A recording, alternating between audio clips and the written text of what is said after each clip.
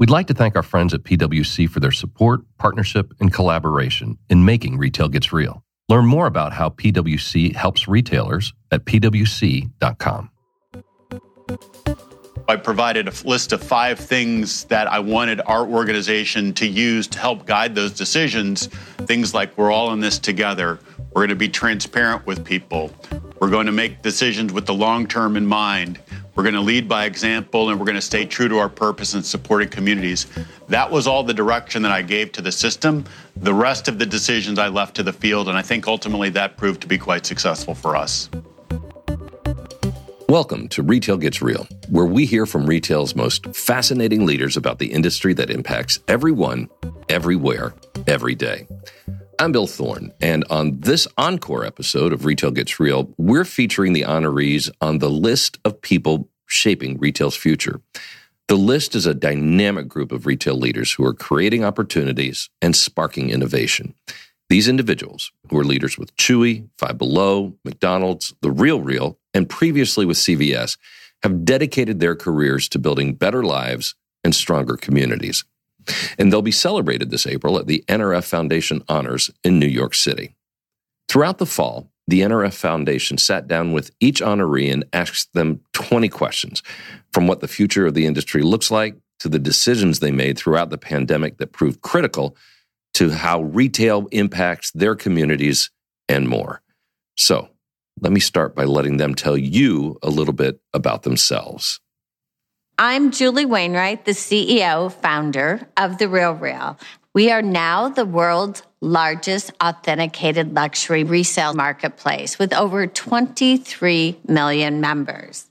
We're changing the way people buy and sell luxury goods. And most importantly, we are on the forefront of creating a sustainable future for fashion. I am Sumit Singh, CEO at Chewy. Chewy was founded in 2011, and we have a mission to be the most trusted and convenient destination for pet parents and partners everywhere. We have the unique honor of not only serving customers, but also partners and communities that service pet. Just as it takes a village to raise a child, it takes a village to raise a pet. There's the shelter, the rescue, the breeder community, the veterinarians, the dog park friend, the boarders, the groomers. And we are honored, to be able to work in service of not only our end customers, 20 million of them, but also to develop inspiring products and services that are and will help these communities that service pet in a much more efficient manner. I'm Chris Kempczinski, CEO of McDonald's. I've been with McDonald's for 6 years now, and I'm coming into my second year as Chief Executive Officer for this iconic brand. We think about our 40,000 restaurants as not just 40,000 restaurants, but they're 40,000 community centers. We have birthdays every day going on in our restaurants. We have Little League teams and sports teams coming to celebrate victories in our restaurants. We have people doing job interviews in our restaurants. There's so many things that are happening in the community every single day that happen in McDonald's. And so for us, that's one of the things that I think all of us are so proud of and excited about is the way that our brand can serve communities. I'm Joel Anderson, President and CEO of Five Below. We're in the value space. Every day, we're helping customers stretch their dollar. We're helping customers not have to make a decision between paying the electric bill and putting a present under the tree for their kids. And so that's how we get connected to the communities. We're a place that, families, sometimes come every week to our store for, 15 minutes to just let go and have fun.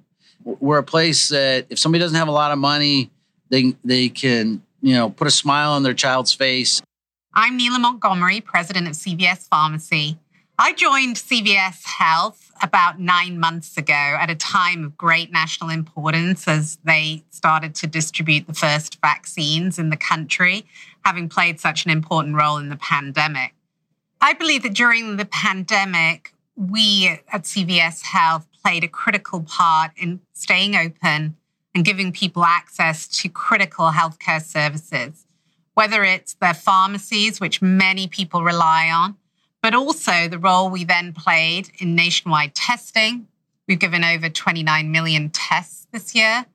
And then later in the year, working with federal and state government on vaccine delivery. And now, as we think about the coming few months, we're ready to assist the government in distributing boosters. The past 18 months have made it clear the extraordinary impact that retail has on communities they serve, especially with people realizing how much they rely on retail.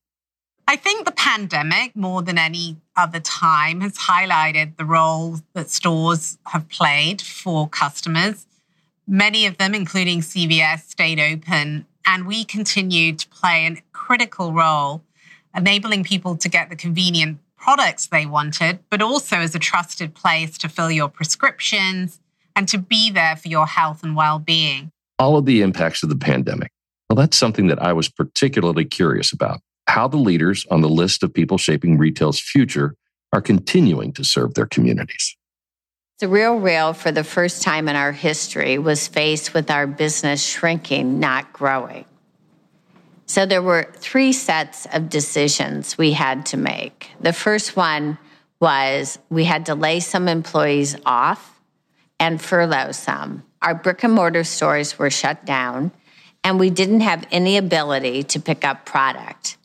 That's Julie Wainwright, the founder and CEO of The Real. As we saw the restrictions lifting, the next biggest decision we made was to double down on retail. Counterintuitive, I know. But in fact, we went from having just one neighborhood store to, at the end of this year, we're going to have a neighborhood store in most metro areas. Joel Anderson, the CEO of Five Below, shared something powerful, something that really resonates. He says, great leaders bring calm when there's chaos. During those first couple months, there was a lot of chaos.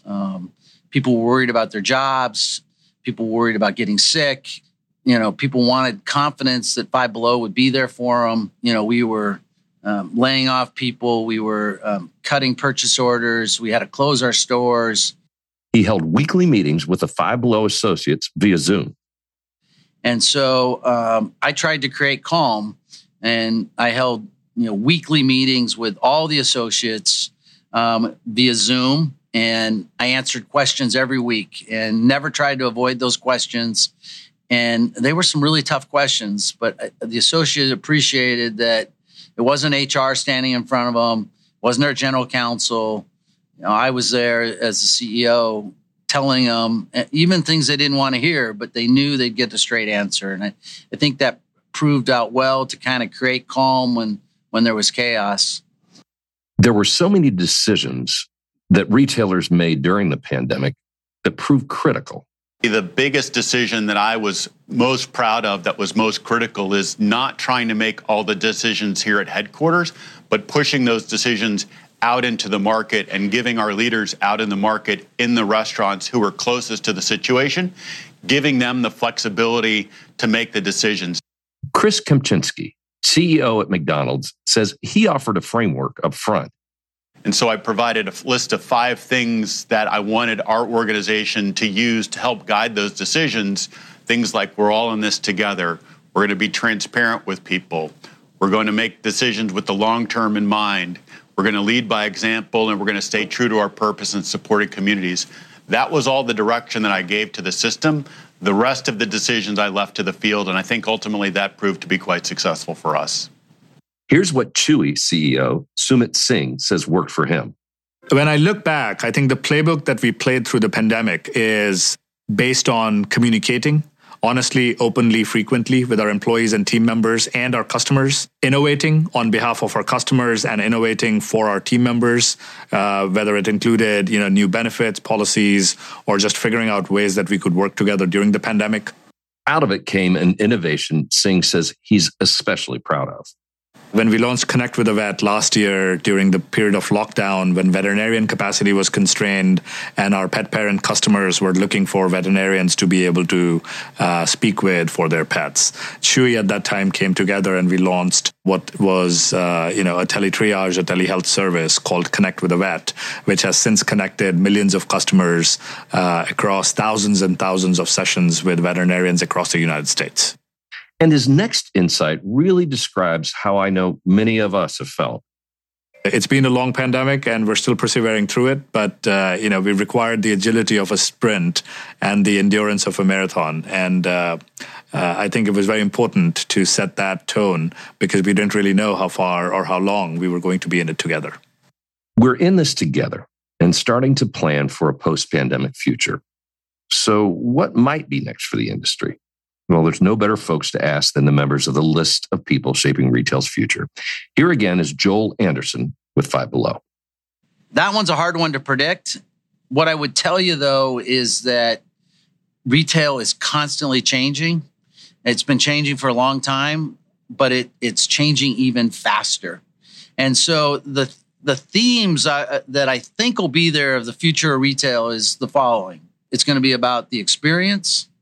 1, 2, it's going to be about value, and 3, it's going to be about technology. So you don't necessarily have to do all 3, but if you're going to be a successful retailer in the future, you better have at least 2 of those. Neela Montgomery, formerly with CVS, says the future will be about accessibility.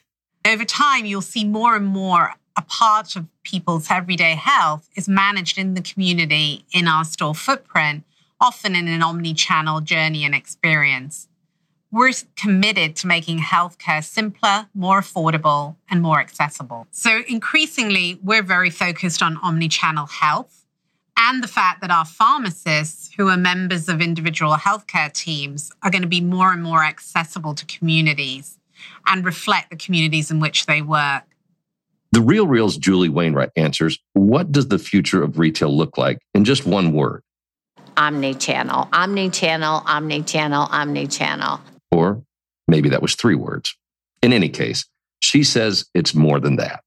The future of retail looks like a differentiated experience than what it was before. It's not just goods on a shelf. It's involvement with the consumer. It's helping them understand why they should shop there. It's an experience when they walk in the store. It's ever-changing, and it really should be creating joy in people's lives. Well, having the chance to get insights from these incredible leaders has certainly brought some perspective, and I hope you've enjoyed hearing from them. We have so much more from our honorees on the list of people shaping retail's future, and you can find links to each of their 20-question episodes at nrf.com.